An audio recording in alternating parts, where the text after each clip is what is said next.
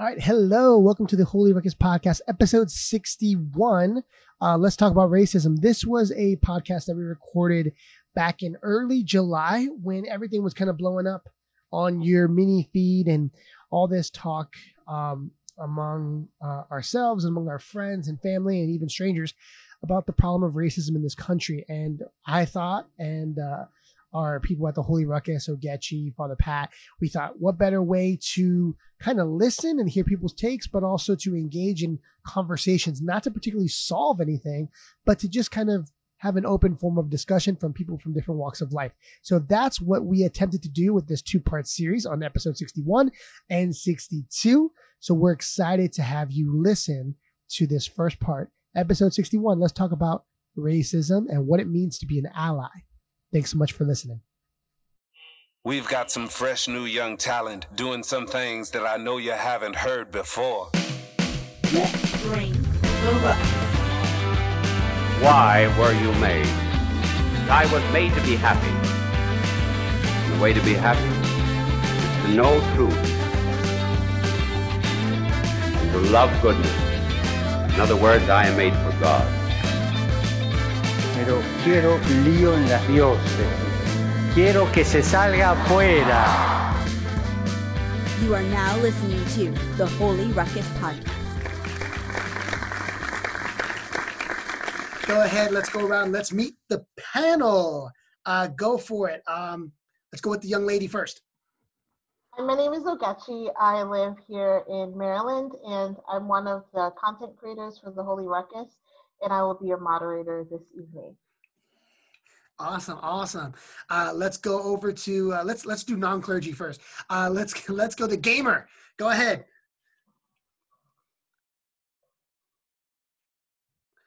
Go ahead, my man with the headphones. All right. How y'all doing? My name is Brandon. I am a first responder here.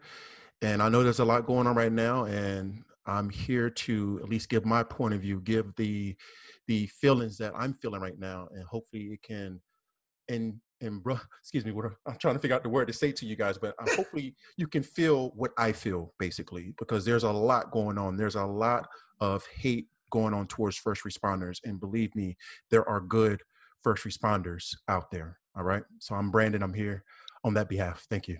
Thank you, Officer Brandon. Let's go with and then Brandon, I love your goatee. I love the whole thing, the facial hair. So do me a favor. Can you slide back a little bit so everybody can see it? Oh yeah. Look at that. And then you're married, right? You married, you got kids. How long you been married? How many little ones? This year I've been married now 9 years. We have a total of 4 kids, 3 on earth and 1 in heaven. Beautiful, man. Thank you so much for bringing in. All right. Father Ibuka, go ahead. Hi, everybody. My name is Father Ibuka from Holy Redeemer in Kensington. And I think I'm here because I'm one of the panel members, I believe. So I'm just here to be able to perhaps look at things on the spiritual side as well. Beautiful. Father Pat, you don't have to get too close because we know what you look like. You got a face made for radio. Exactly, and you keep insisting on this video content. Oh my gosh. You're going to let him climb you, Father Pat? You have a sweet beard, Father Pat. I appreciate the beard. Thank you. Forget Father Patty Cake. They should call it Father Patches. Oh my God. Okay, but where's your beard, Josh? Oh, hold on, honey. I am clean shaven today. Go ahead, Father Pat. My bad. Oh, not at all. So I am so privileged to be doing really, this is like what, our third episode together? Fourth. Oh gosh. I'm here to also share my spiritual perspective, as well as to challenge the notion that certain people aren't qualified to offer feedback or opinion. We're kind of workshopping together the notion that everybody's got to just dive right in and risk a lot by making that move. by entering the conversation, we're already shedding part of, ourselves behind. So you might as well go in both feet, and everybody has something to say on the subject. So Absolutely. And not only do you offer a spiritual take, Father, but I had to find one white guy to throw in there for this multicultural panel. So thank you for being that guy. Anyway. It's right. And you can't get more, Irish white than Patrick O'Mullen than that. There you go. Potato chips. No chips today. No sweet tea, Father. No, I'm rocking the coffee because, Father Patty's starting to wane on the energy level a little bit at this hour. So I'm rocking my Catholic University mug. There you go. Yeah. All right, guys. Well, and then once again, lastly, my name is Josh, and I'm one of the founders of the Holy Ruckus and El Santo Leo. That's right, we went in Spanish too. And we do this weekly. And thanks so much for watching and listening. Let's get started. Let's start it up with a little prayer. Ogechi, why don't you take us on there? And she's going to facilitate and moderate this thing. Hi, everybody. Again, my name is Ogechi. I thought I would start it off with a scriptural context just to give a framework for today. Today, we're talking mostly about what it means to be an ally and what that looks like with inside and outside of the church. And as we are all church-going people, I wanted to start with the parable of the Good Samaritan. So I'll read that quickly for you and then move on to some of the questions for our panelists. The parable of the Good Samaritan. On one occasion, an expert in the law stood up to test Jesus. Teacher, he asked, what must I do to inherit eternal life? What is written in the law? He replied. How do you read it? He answered, love the Lord your God with all your heart and with all your soul and with all your strength and with all your mind, and love your neighbor as yourself. You have answered correctly, Jesus replied. Do this and you will live. But he wanted to justify himself. So he asked Jesus, and who is my neighbor? In reply, Jesus said, a man was going down from Jerusalem to Jericho when he was attacked by robbers. They stripped him of his clothes, beat him, and went away, leaving him half dead. A priest happened to be going down the same road, and when he saw the man, he passed by on the other side. So too a Levite, when he came to the place and saw him, passed by on the other side. But a Samaritan, as he traveled, came where the man was, and when he saw him, he took pity on him. He went to him and bandaged his wounds, pouring oil and wine. Then he put the man on his own donkey, brought him to an inn, and took care of him. The next day he took out 2 denarii and gave them to the innkeeper. Look after him, he said, and when I return, I will reimburse you for any extra expense you may have. Which of these 3 do you think was a neighbor to the man who fell in the hands of robbers? The expert in the law replied, the one who had mercy on him. Jesus told him, go and do likewise. And so if you look at the story of the Good Samaritan, we see a lot of pieces that play into this topic of allyship. We see an example of what it means to be an ally, in this case, someone that is physically impaired. And we see how that extends our call to be allies to reach out and love our neighbors today, especially in this difficult time. Before we get into the questions, I I'm a lecturer at my church, so I want to break down some of the points that spoke out to me as it reflects to my experience this week, and really just my experience of having people choose whether or not they should, having people act as allies on my behalf as a Black person in America. When the person of the law is asking, and who is my neighbor, it strikes me because he wants to justify himself. And I've experienced a lot of people who are well-meaning church-going people. They send their kids to Catholic school, they attend Mass and the sacraments regularly, but they somehow want to put a boundary around what it truly means to act as a neighbor. And asking who is my neighbor means who is worthy of that love? Who should I extend myself to? And where can I end that action of love? And when it comes to being an ally, that's not the question that we should be asking. Everybody deserves that extension of neighbor, that definition of neighbor. Otherwise, we're making ourselves too comfortable and we're not doing the work we're called to do. The other point in this reading that really touched me is that this person uses his physical presence. He's physically there, and we've seen this acting out in people that might physically help other people in experiencing racism. We see him use his monetary gifts. So we see it in people donating to causes that support preventing injustice. And then we also see him following up with that person. Allyship is not something that's just a one-time thing. It's a repeated action, and it should be lifetime. So as we keep that in mind and keep this parable in mind, my first question is, for those that are in the panel, what does it mean to be an ally for justice generally to you? Raise your hand or clap it. Yeah. Use your emoticons or just start speaking.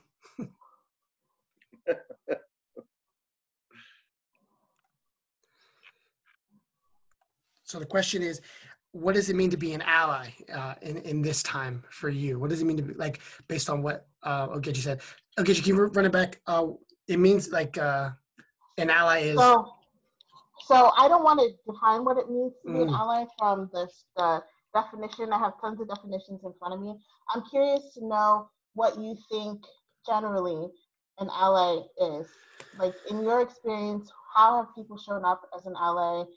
What if you were to be an ally? Because we as Blacks are not you, Father Pat, but as a Black American, you have the role of being an ally. You can be an ally for someone that's disabled, ally of any other discriminated demographic. So what does it mean to be an ally to you?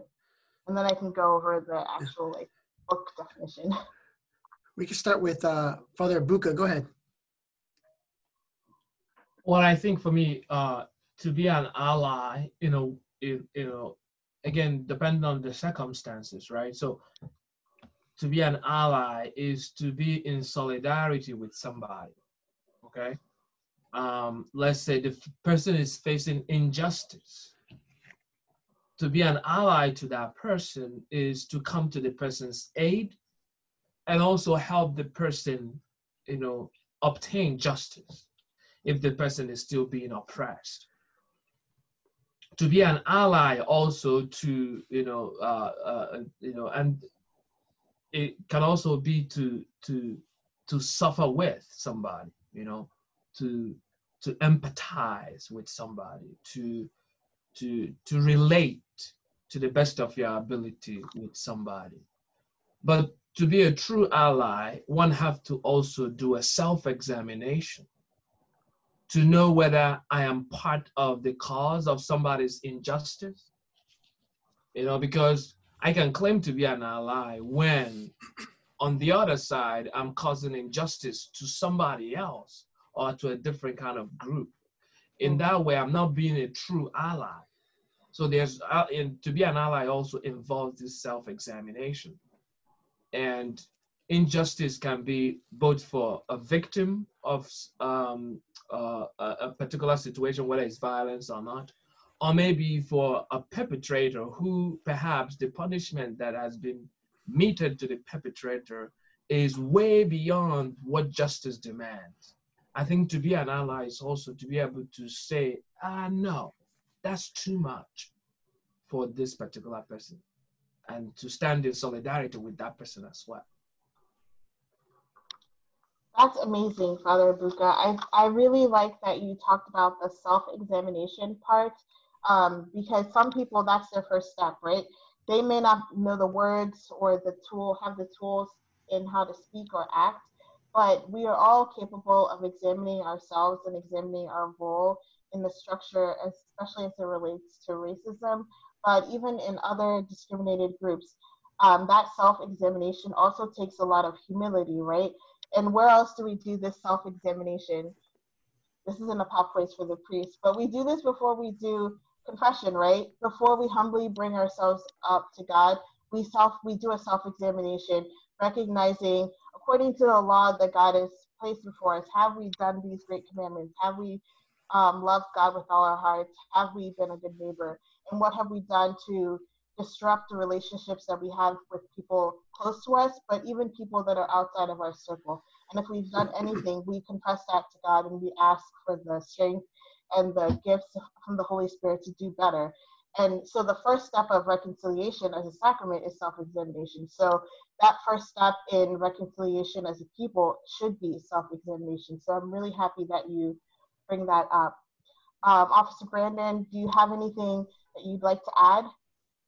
Yeah, I thought about some other things the other day. The other day on social media, I posted the golden rule, and it got over 5,000 views within a couple of minutes. And most people don't know that the golden rule actually comes from Matthew chapter 7, verse 12. And I wrote it down, but it's written many ways. Like I tried to Google it right before I got on, right? It's written many ways. But the way that I posted it, it says, do unto others as you would have them do unto you. And I live by that. I live by that as a man. I live by that as an officer when I go to work. I treat people with respect. And the amount of respect I treat them with is the amount of respect they give me back. You know, sometimes you got to go outside your comfort zone. Like the other day, someone said to me, thank you for your service. That meant a lot. That meant a lot to me because a lot of police officers are getting categorized into this negativity of the being judged off the character of one person, one individual who did something wrong. Now, the other officers on scene, they failed to act. One of the main things we do as first responders is we protect life. We protect life. And there's been many times at work where I had to stand for justice and be that ally for justice, where I saw one of my coworkers doing something that was inappropriate or using too much force. And I stepped in and I said something to them. Some people would say, well, you know, that's the gift of the gab. That's verbal judo. That's kind of slangs we use, verbal judo, gift of the gab. But it's also just about being right. You have to protect those who are weak. You have to protect those who are in danger. And it's so unfortunate right now that that one character by that one officer, now it's like all police officers are bad. You know, growing up as an African American, growing up as a Black, I was discriminated against a lot by police officers. I was discriminated a lot when I was growing up. I've seen a lot of racist stuff when I was growing up. But my mother always told me to make sure that you listen to what they say. I might not like what they did to me, but my mom told me to listen to what they say, do what they tell you to do. And all that anger and frustration I felt when I was growing up, I turned it to myself. I got educated. I went to college. And now I'm an actual police officer. I'm a first responder now. I get to make that difference that I didn't get to see when I was growing up. To me, that's being that justice. That's being that ally for justice, is educating yourself and not being so judgmental of other people. That's how I feel. Thank you. Thank you for sharing your viewpoint. I really do appreciate it.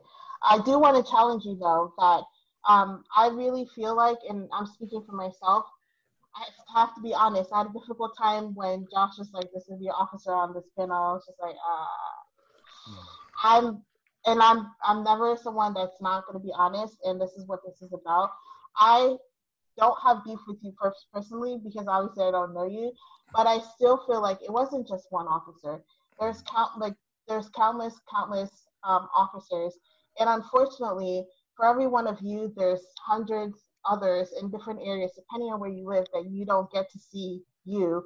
Like you said, when you were growing up, you had officers treat you, and luckily, thanks be to God, that didn't result in anything of harm to you. But unfortunately, because I think in this country we have such a great power in social media, our eyes are being opened more and more. And if it means that there is anger towards officers, it doesn't mean that we're saying all officers are bad. It just means that we're calling them now to a higher standard and awareness that they may have been able to avoid.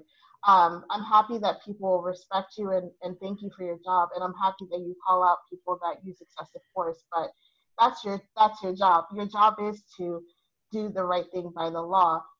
I'm wondering. This is kind of switching around my questions. Thanks a lot, but that's fine. Thanks, Brandon.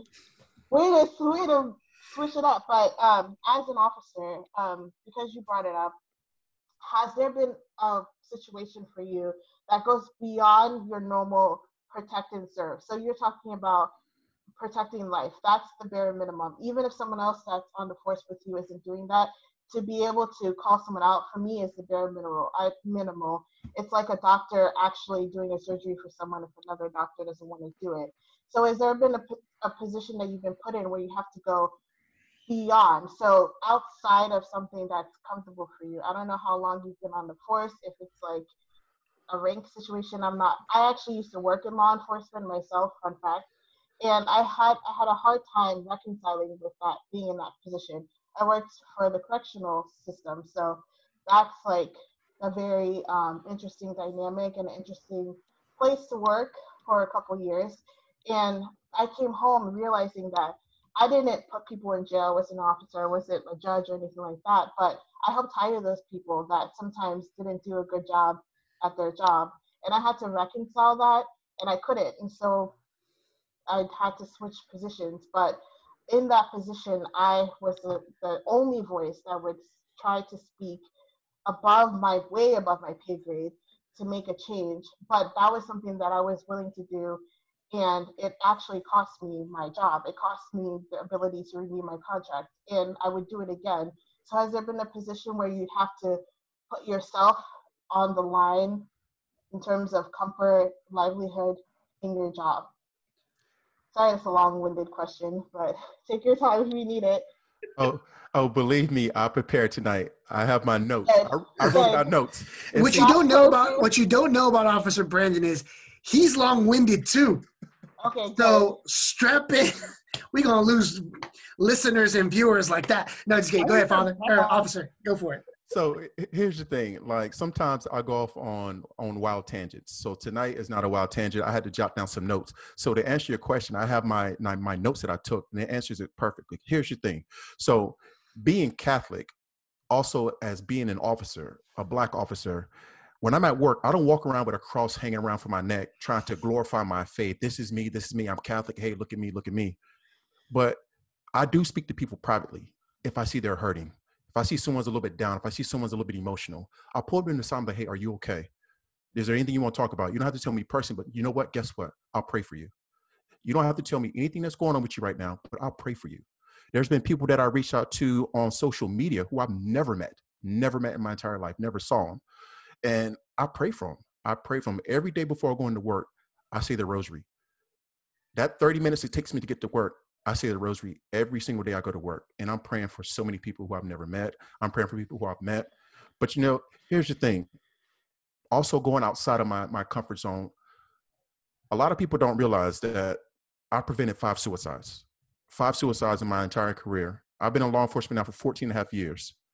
And to those who had the thought of committing suicide, and even now those who are confused, there's a lot of confusion going on right now with these riders. I feel like they don't know why they're riding. They're just riding to go with the crowd. So they're confused. They're listening to one voice, but they should be listening to their own voice. So there's a lot of confusion going on. So between the people who wanted to commit suicide, between those people who are confused, there's 3 words that I say to these people. And I said every single time, God loves you.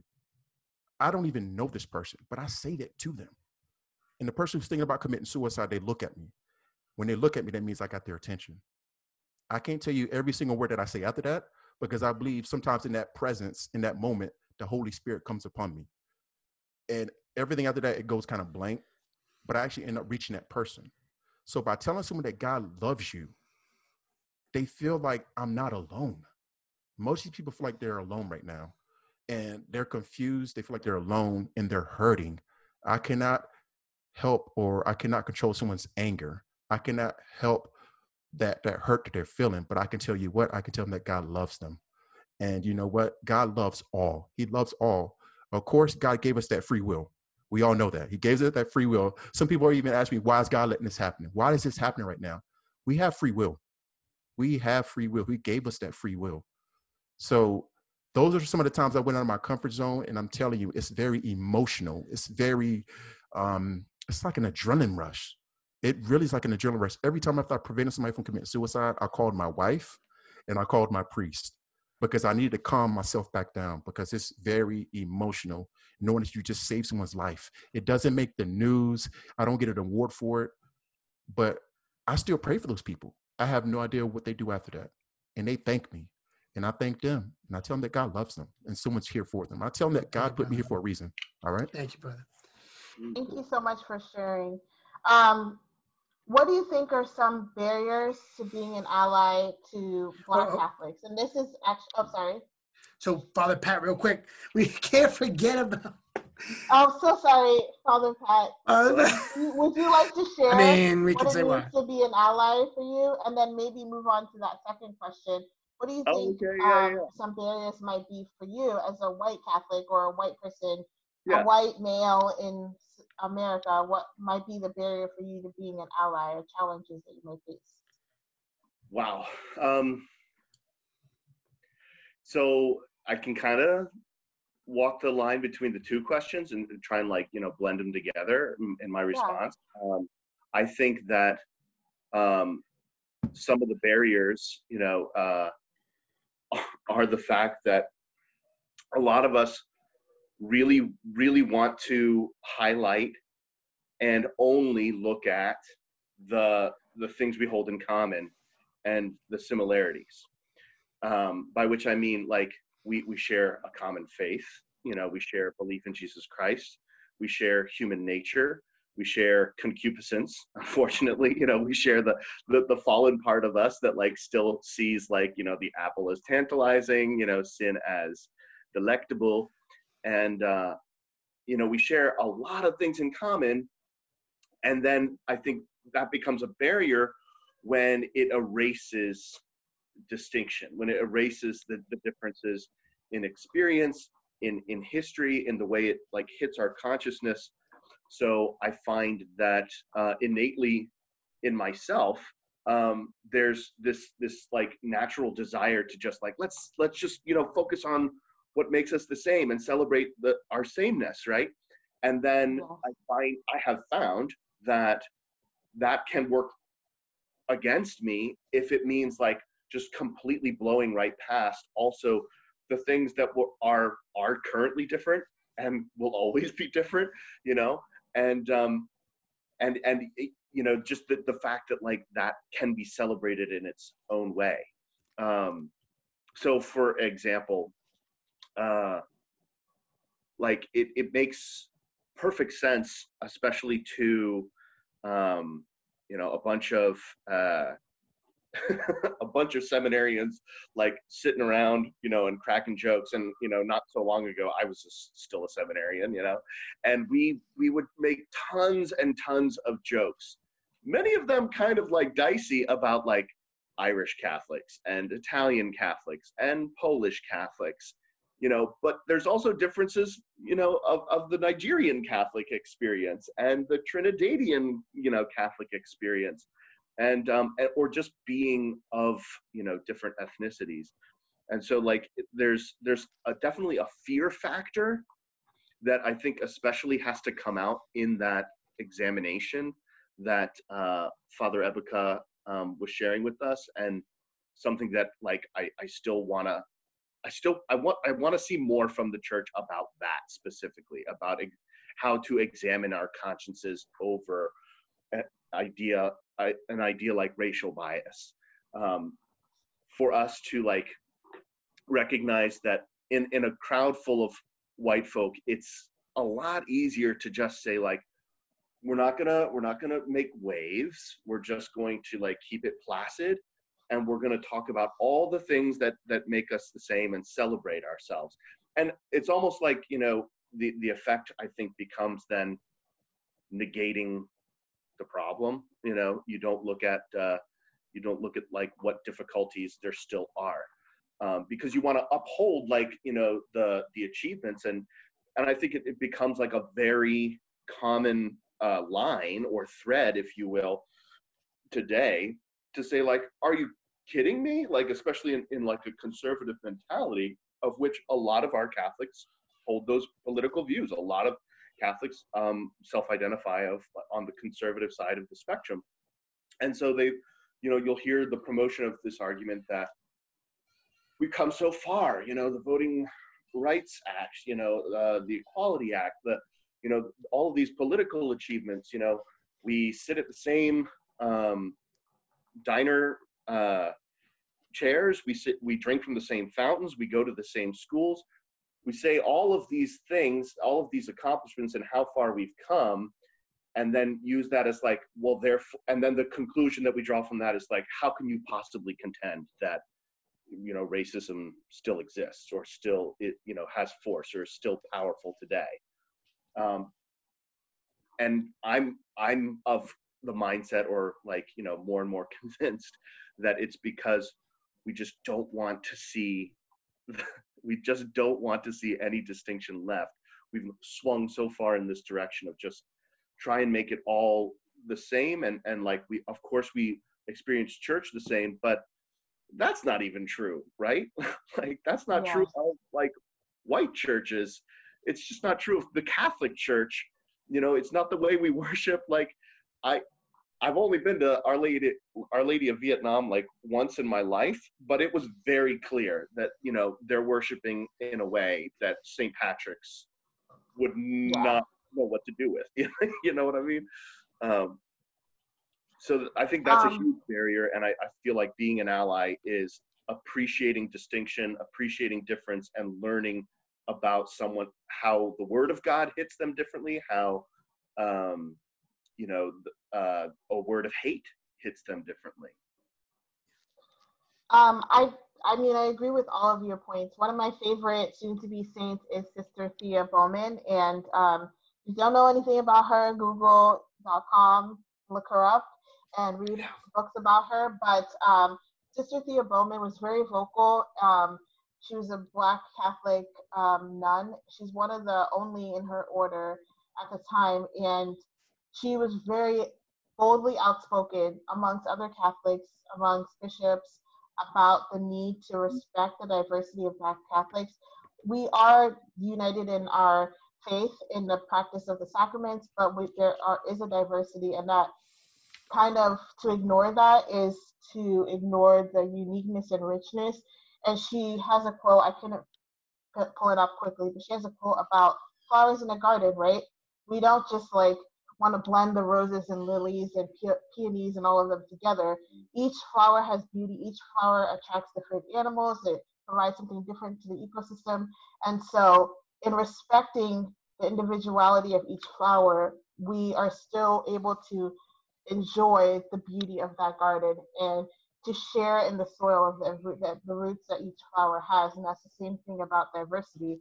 I think some of the issues that I've seen personally, and someone else can share, is that sometimes people hide behind their faith and use that as kind of a shield to say that I go to Mass, like I said earlier, I go to Mass and I donate to the food drive, the pantry, and I send my kids, and we talk about like, love your neighbor as yourself, yada, yada, yada. But, and then it stops there, and they're fine. But I think, and I would challenge people, that that's a lukewarm mentality of social justice. And social justice is so Catholic. It has nothing to do with politics to me. It's literally, when we say Catholic social teaching and Catholic social action, action is required. Christ has called us, we just celebrated Pentecost. We're called to set the world ablaze. The podcast is named Holy Ruckus. A ruckus isn't like a ruckus is like a ruckus. It's loud, and it demands attention, and it demands action, and it demands discomfort. If you've ever heard of some kid trying to play the like clarinet or whatever, it's discomforting, but they're loud, they're bold with it, and they're really trying to learn. And I think what people, at least in the church that I've seen, and it's been quite disheartening, diving into the bellows of some of the comments in some of these groups, to watch people rationalize inaction or to dismiss what I would find to be rightful anger, sadness, disillusionment. All of those emotions are valid. And to say like someone that is angry, someone that is protesting, they don't know what they're doing, or they're just like following the media or whatever. I know what I'm doing. I'm a fully educated person, whether I'm a doctor or a janitor, whether I go to church every Sunday and every single day of the week, or I just am a Holly Lily. I have value in the church, and my voice has value in the church. And when you look at statistically, and you look at the number of people leaving the Catholic Church, a lot of them are minorities. And I think a lot of this has to do with the lack of validity of our identity as Black Catholics, and the lack of action, or the slowness of action of the church. So those are my thoughts. If someone has like anything else to add, I would like it. But I think it comes down to hiding behind faith, lukewarmness, which we're not called to be in our faith journey. So why do that in terms of social justice? And a fear of maybe not knowing what you're supposed to do. So we can move on to the next question and maybe give people hold fast, because I want to affirm that. I don't know if I can give the pluses or I want to clap it up, snap it up for you. So great job. My thing is that as a Latino Catholic, there seems to be, at least for me, like this sense of like, well, of course I'm an ally. Well, of course I'm not racist, right? But that's a blindness. That's a complacency to not act as well. And there'll be another discussion, another podcast episode relating to racism and Latino culture in response to this, because it opens up a lot of things, right? A lot of things that I grew up on. But sticking with me and my experience, it's so easy and it's deadly and I would say potentially very sinful, this idea of like looking at your life and not examining the conscience is what you're saying. Like I can look at my life on the surface level very superficially and say, my boys are black. I mean, my best friend's black. My godson's black. My whatever. I have this, I have that. Like I have all these assets or pieces, and these are people that check off the box for me. So of course, no one's going to call me out, right? It's like, I know black priests. I know, like, but you have to call yourself out. Exactly. And that needs to happen. I think that's what's happening. And it's not enough to just say, well, I work with someone. That's not compassion. That's not right. Being the person that they work with, I can say from experience, there are a lot of people that like to use my name as their black coworker, friend, or whatever. Before they butcher your name. They gonna butcher your name first. Smack about the Ravens or whatever does not mean that we're friends, and does not mean that you're able to have a conversation with me either. And I think that's challenge. I challenge a lot of my coworkers. I challenge my best friends. And this was happening, and there were so many people that were angry, and I just found myself being triggered multiple times because I've come across so many situations where I could have been Breonna Taylor. I could have been one of the other women, and I've just, like, by the grace of God, lucked out in that situation. And so that is an emotional toll. Yeah. And I thought to myself, how many friends actually reached out to see how I was doing? My best friends did it, and I had to call them out. I was like, y'all dropped the ball. You didn't reach out. My coworkers that did reach out, they realized that they dropped the ball, and that's fine. But even something as simple as, how are you doing? Right. I know this isn't you, but how are you doing? Right. I really am happy you talked about how even though you are in a minority group, that doesn't excuse us from having biases, and that's the same for me. I could have biases, like, for example, I had to call out some people that were Black talking about Asian Americans because of the whole coronavirus situation and saying derogatory things about Asian Americans. And the argument was, well, I'm Black. I can't be, like, prejudiced. Yes, literally you can. It's literally the definition of prejudice. And so we have to be willing to not just as an ally check other people and speak up for other people, but we have to be willing to accept being checked ourselves, or be brave enough, like you're saying, Father Ibuka, to do that self-reflection and correct ourselves if we need to. Go ahead. Do we got something for the a question for the priest and kind of? Yes. So Father Ibuka, I understand you're a priest in Kensington. I don't know if you're listening from not Maryland, but Kensington is a predominantly white neighborhood, and it's a neighborhood priest. So there's typically not the most diversity in that parish. And so as a clergy member, how do you balance a parish that is or isn't diverse and use your platform to highlight specific injustices, whether it's racial injustice or immigration reform needs? And how do you navigate being like the Black priest in your parish? Well, I think for me, first of all, when I came to the parish, I saw myself first as a priest, not a black priest, a priest, because that's what I was. The bishop sent me to Kensington, not for me to be a black priest, but for me to be a priest in Kensington. And that's how I look at myself when I minister to the people here. I don't care about, what I look like. I'm just a priest because that's my assignment. But I think to any matter that occurs on a physical level, there's always a spiritual aspect to it. And you look at the scripture, when Isaiah and Jeremiah were telling the people about all the injustices that was going on, underneath that is he's telling them about the spiritual idolatry that they are practicing, And I think for me, in pointing out certain things that is going on in our world, it's always important to look at the spiritual aspect of it, which it's when we allow ourselves to be taken over by the snares of the enemy, then we can do much more. Hatred is one of the snares of the enemy. I don't care who you are, I don't care how you look. Hatred is a big snare of the enemy. And once he gets you into that, cage of hatred, he can turn you into his puppet and use you to do anything he wants. So for me as a priest, it's always important to speak to the spiritual aspect of this.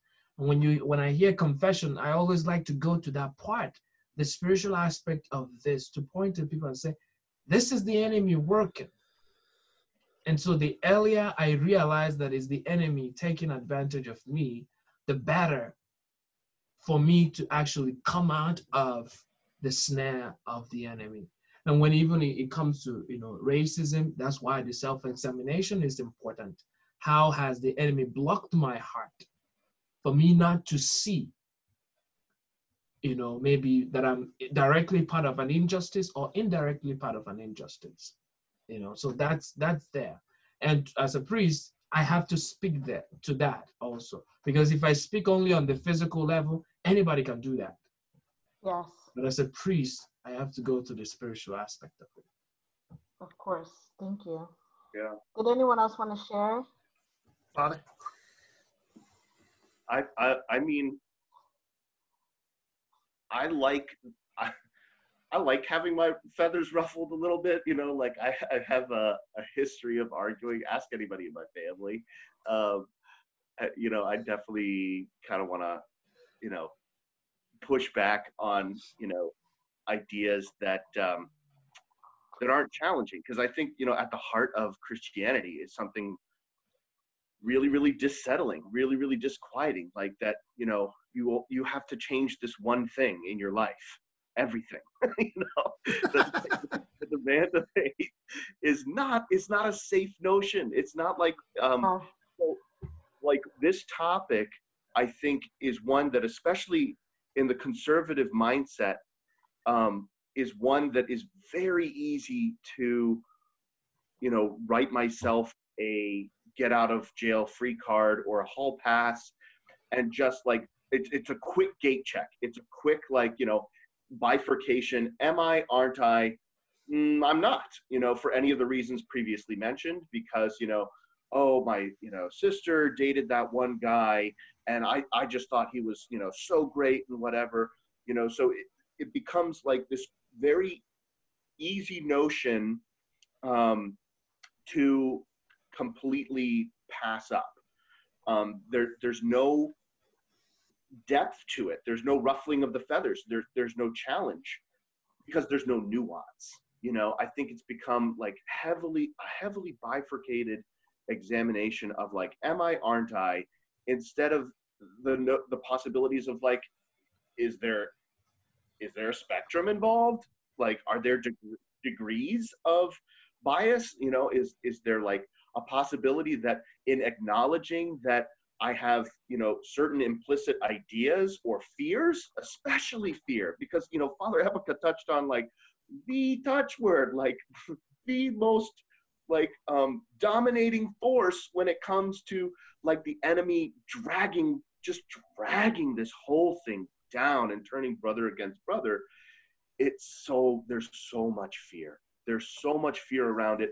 And especially in that conservative mindset, it's like, I cannot possibly risk what it takes to acknowledge any kind of bias or whatever on any kind of spectrum or otherwise, and therefore I am not.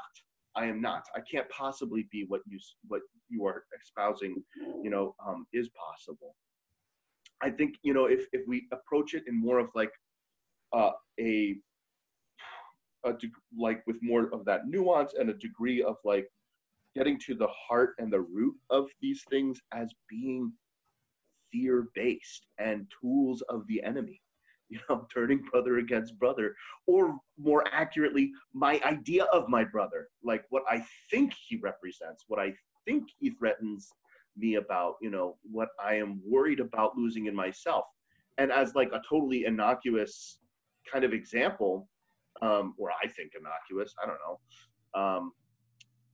When Father Ebuka and I studied Spanish together in Guatemala, there were so many times like where I was like pushed to the edge of my comfort in terms of like most of the time in most of my life, I have felt very secure in my intelligence, in to the degree that I have felt like I can express myself accurately. I can, reach for the word that I want to say, and I can make sense.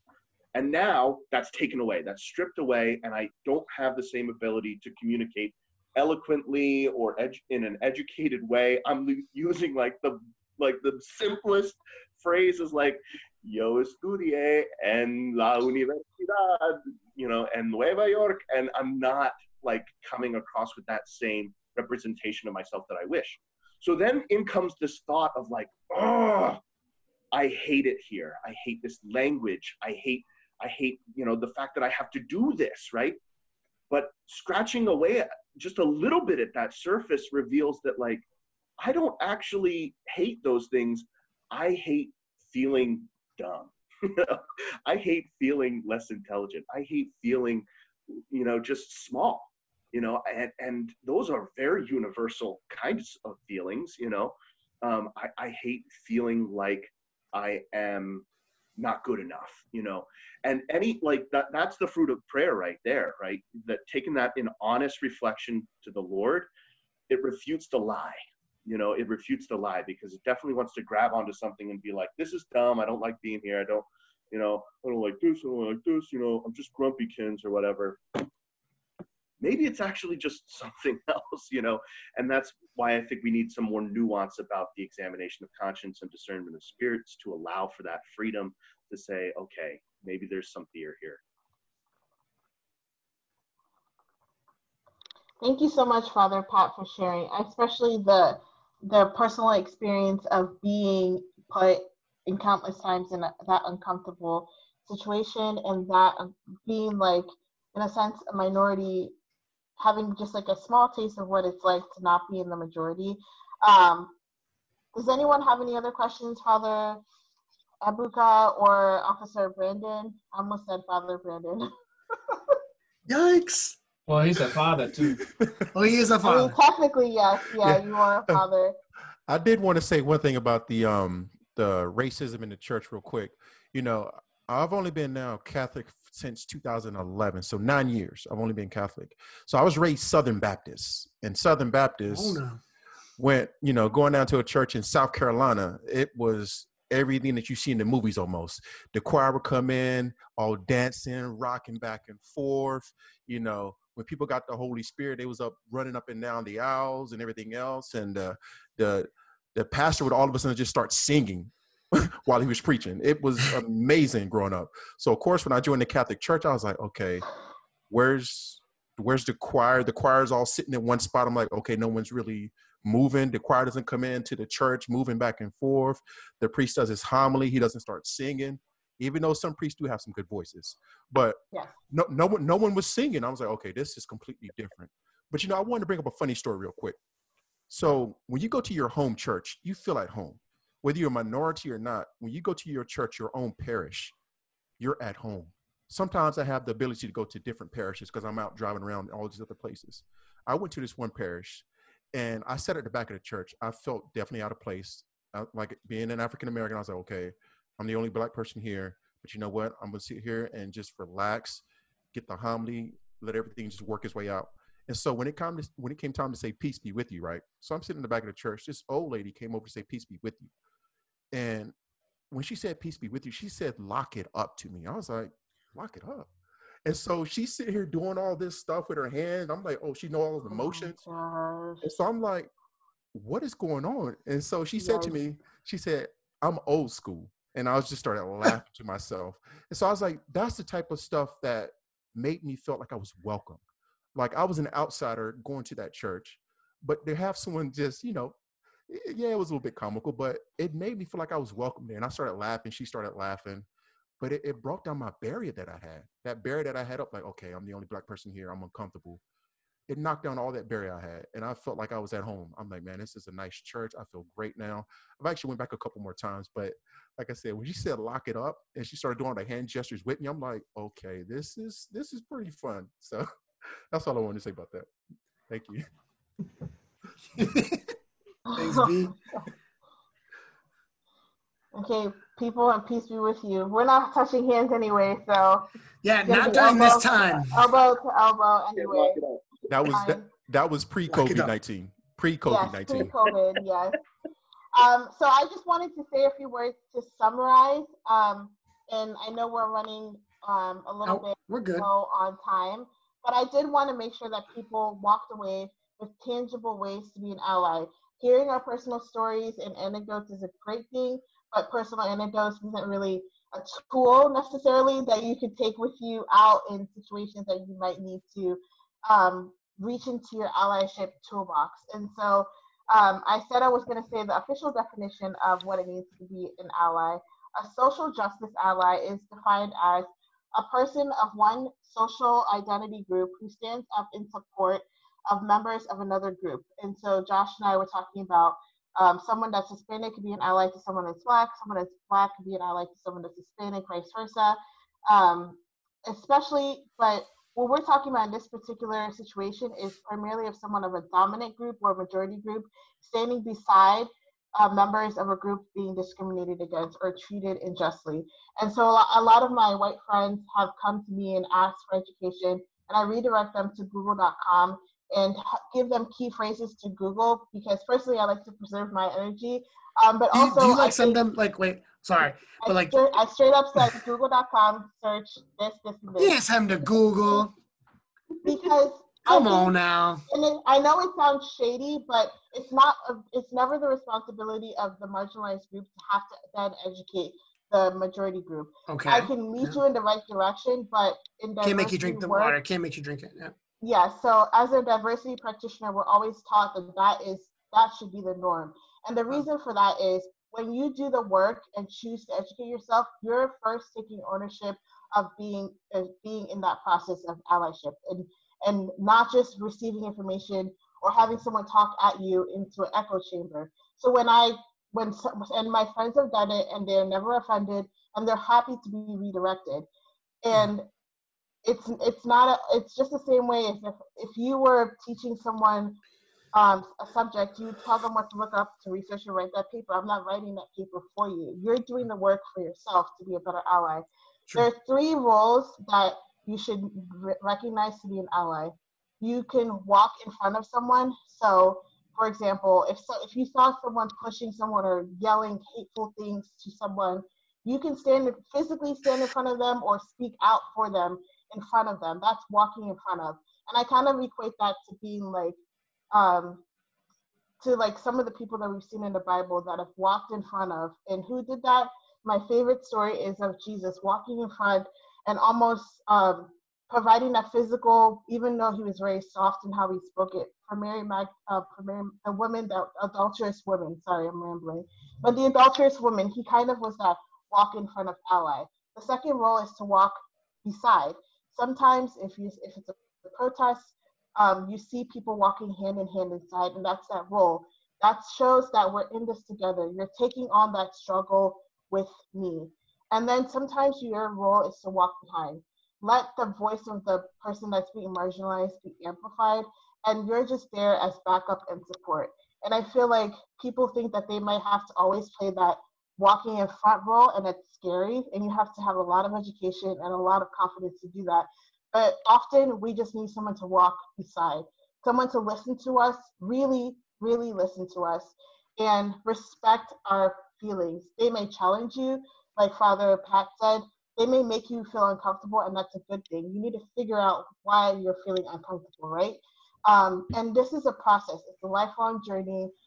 Unfortunately, racism in this country has lasted for many, many years, and microaggressions are faced by Black people every single day.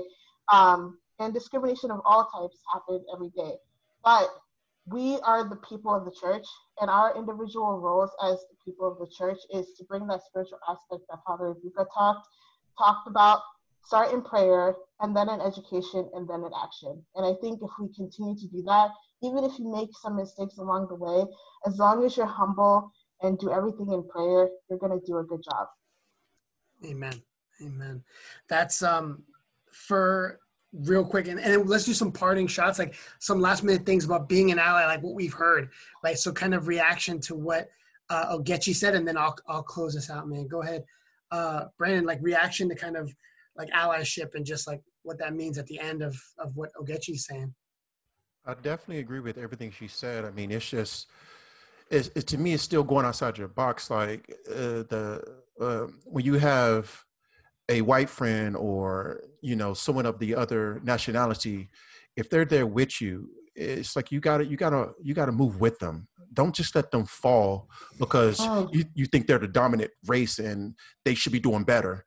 Sometimes my friends pick me up when I'm down, and you know I have to pick them up the same when they're down.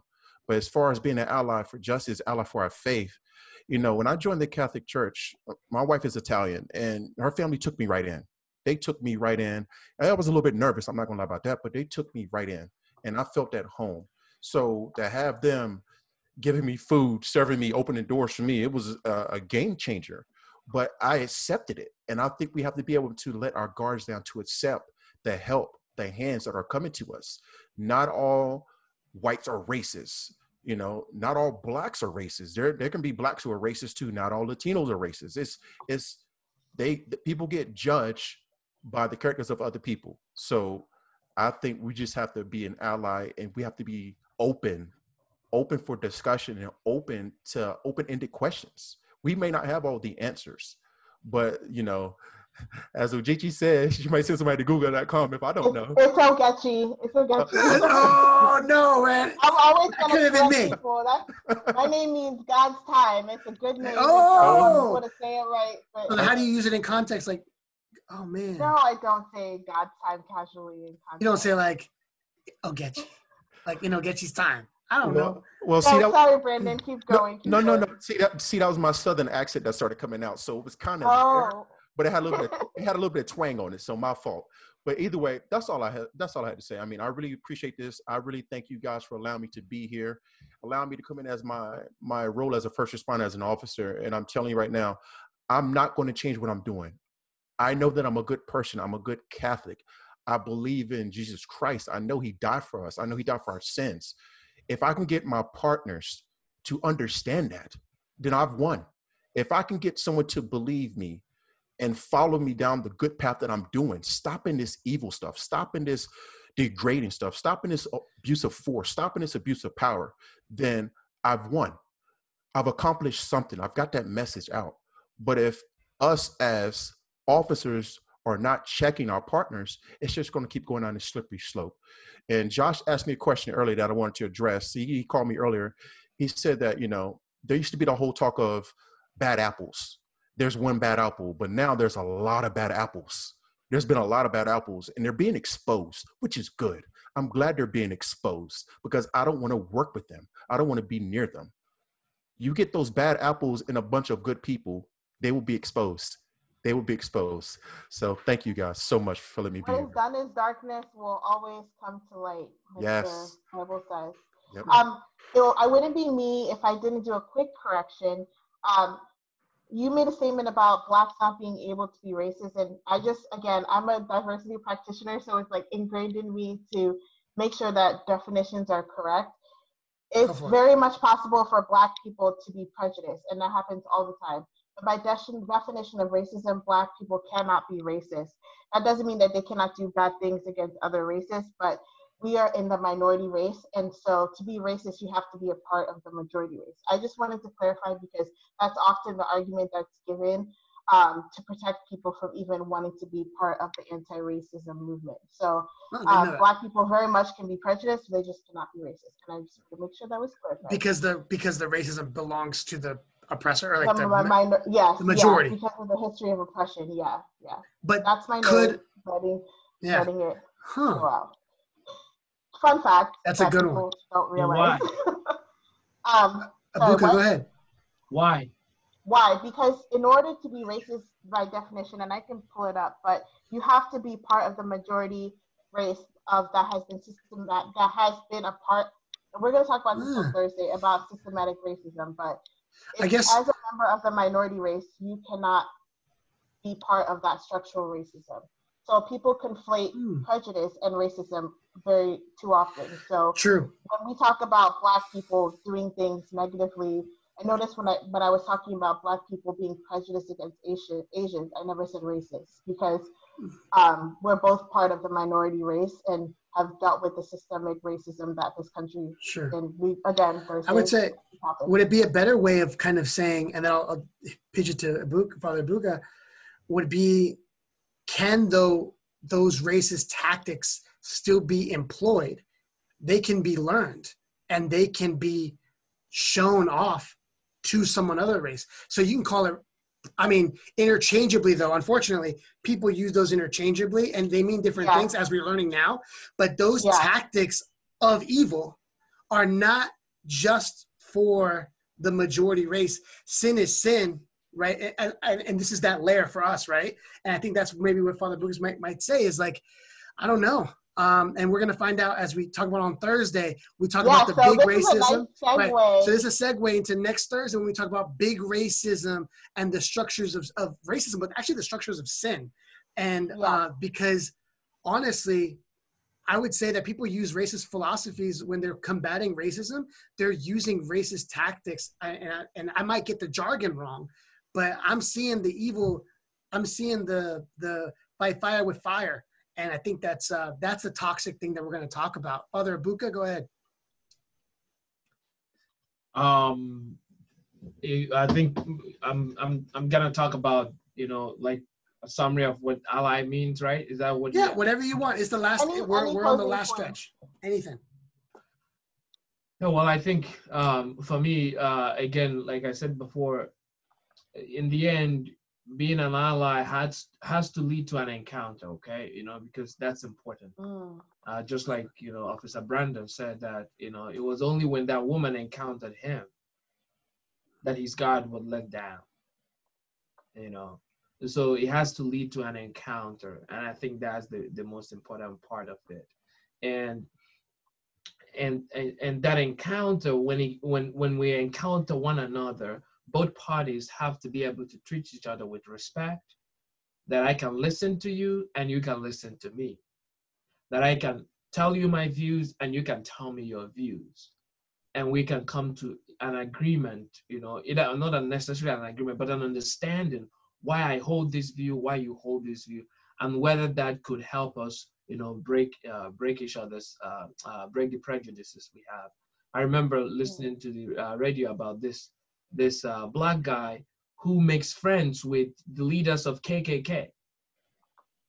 He will invited one guy, and he sat, the guy came into his house and both of them sat down, and they talked.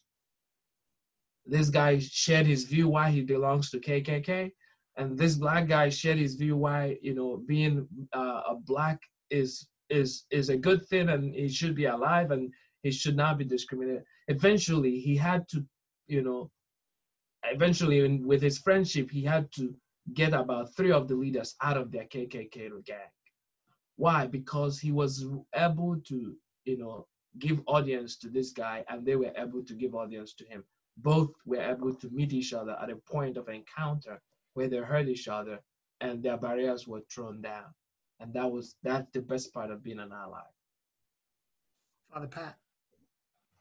Well, I can't imagine that I'll ever forget the positioning dynamic that Ogechi outlined for us, because it speaks so warmly to my Irish heart, and the St. Patrick's breastplate prayer, you know, Christ before me, Christ beside me, Christ above me, Christ within me. You know, it speaks beautifully. That I think it coincides very neatly. So I'm definitely walking away with that one. Future homily material.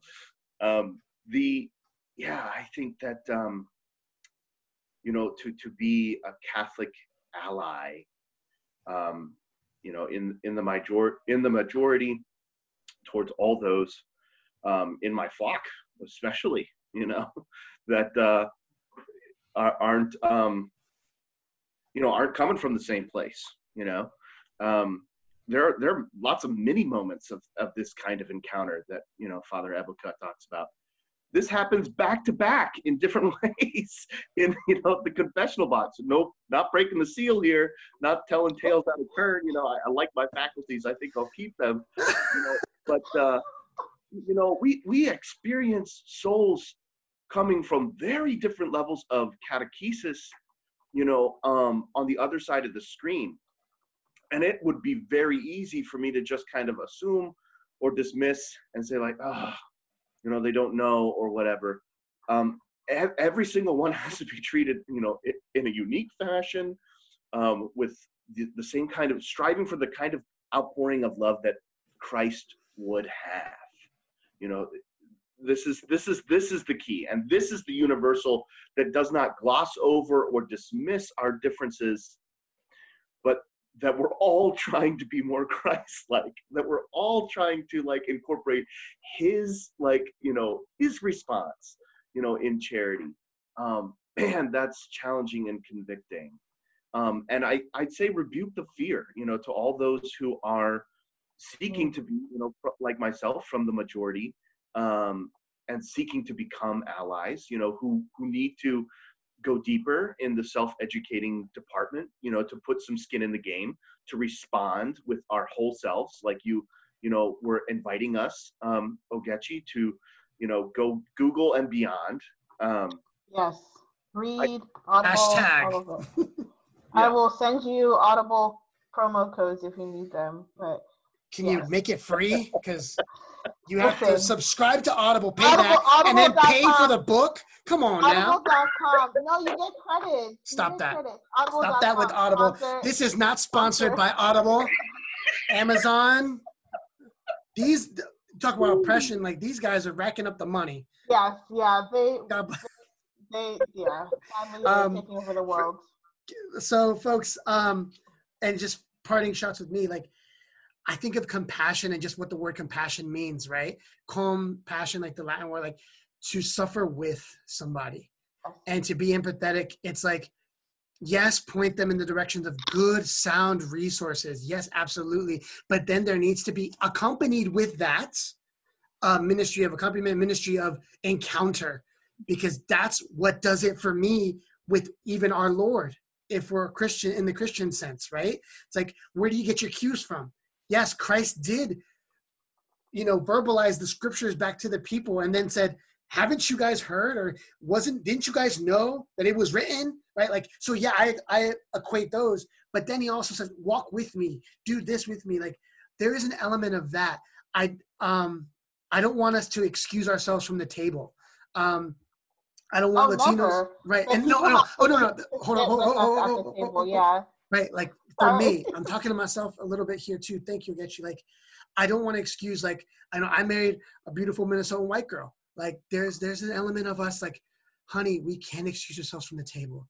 Like, I'm learning things about how I dialogue with other races. I'm learning things about myself. I have a duty. I ought to do something, right? Whether it's just calling my friend and saying like, yo, man, how are you? You know, and being pissed for a second. And like, there is a righteous anger. Anger will cool, but the systems, unfortunately, are still in place. And we got to figure out a way to do that. And I'm not saying we have all the solutions. So for all my races out there, for us, like Latinos especially, like, we can't excuse ourselves from the table. And we got to talk about it. So whether that's church pop sharing one article about what's going on, about like, you know, of saying something, speaking into the void, speaking to the mic. The mic's dropping too much and it's not saying anything. We need dioceses to speak up and bishops to stand out. And coincidentally, our bishop in ADW, Wilton Gregory, said, you know, spoke into the void a little bit. And that was beautiful to see, bringing that presence. So Ogechi, thank you so much for facilitating. Folks, anything for Ogechi? I want to clap it up for her, you know, because, you know, you can't see the snaps and the claps. Ogechi, anything else? 20 seconds, it's all you. Just stay tuned. The next part of this will be on Thursday, same time. So in the same space, Facebook Live. And we actually, Josh, you know, we may not know this, but we're going to do a summary blog post. So stay tuned for that. Just because some people are readers, they might need links to resources that we were referencing. Myself. And so stay tuned for that, because that will be something that you can take away with you as well for more information. Thank you. So thank you so much for taking the time. I hope you learned something, and meet us again on Thursday. Thank you to the panelists, especially for taking the time and being honest and raw. Thank you. Thank you all for organizing this. Father Ibuka, can you close us out with a final blessing, please? In the name of the Father, the Son, Holy Spirit. Amen. Heavenly Father, we praise you. We thank you for your love for us. We ask that you continue to inspire our hearts with your love, with the spirit of love, spirit of unity, and spirit of oneness, that it may become contagious, and all your faithful people will spread this love all over this nation, all over the world. We ask this through Christ our Lord. Amen. Thanks so much. You've been listening to the Holy Ruckus Podcast, your favorite podcast. Go ahead and subscribe. Apple Podcasts, Google Play, Anchor.fm, on Spotify now. Go ahead and do that. Write us a review, guys. Let other people find the ruckus and the holiness that we're striving for. We need it more than ever. Subscribe on YouTube at the Holy Ruckus. Do your thing. Be informed. Be loved. Be loving. Bye-bye. See you guys. Thanks, guys.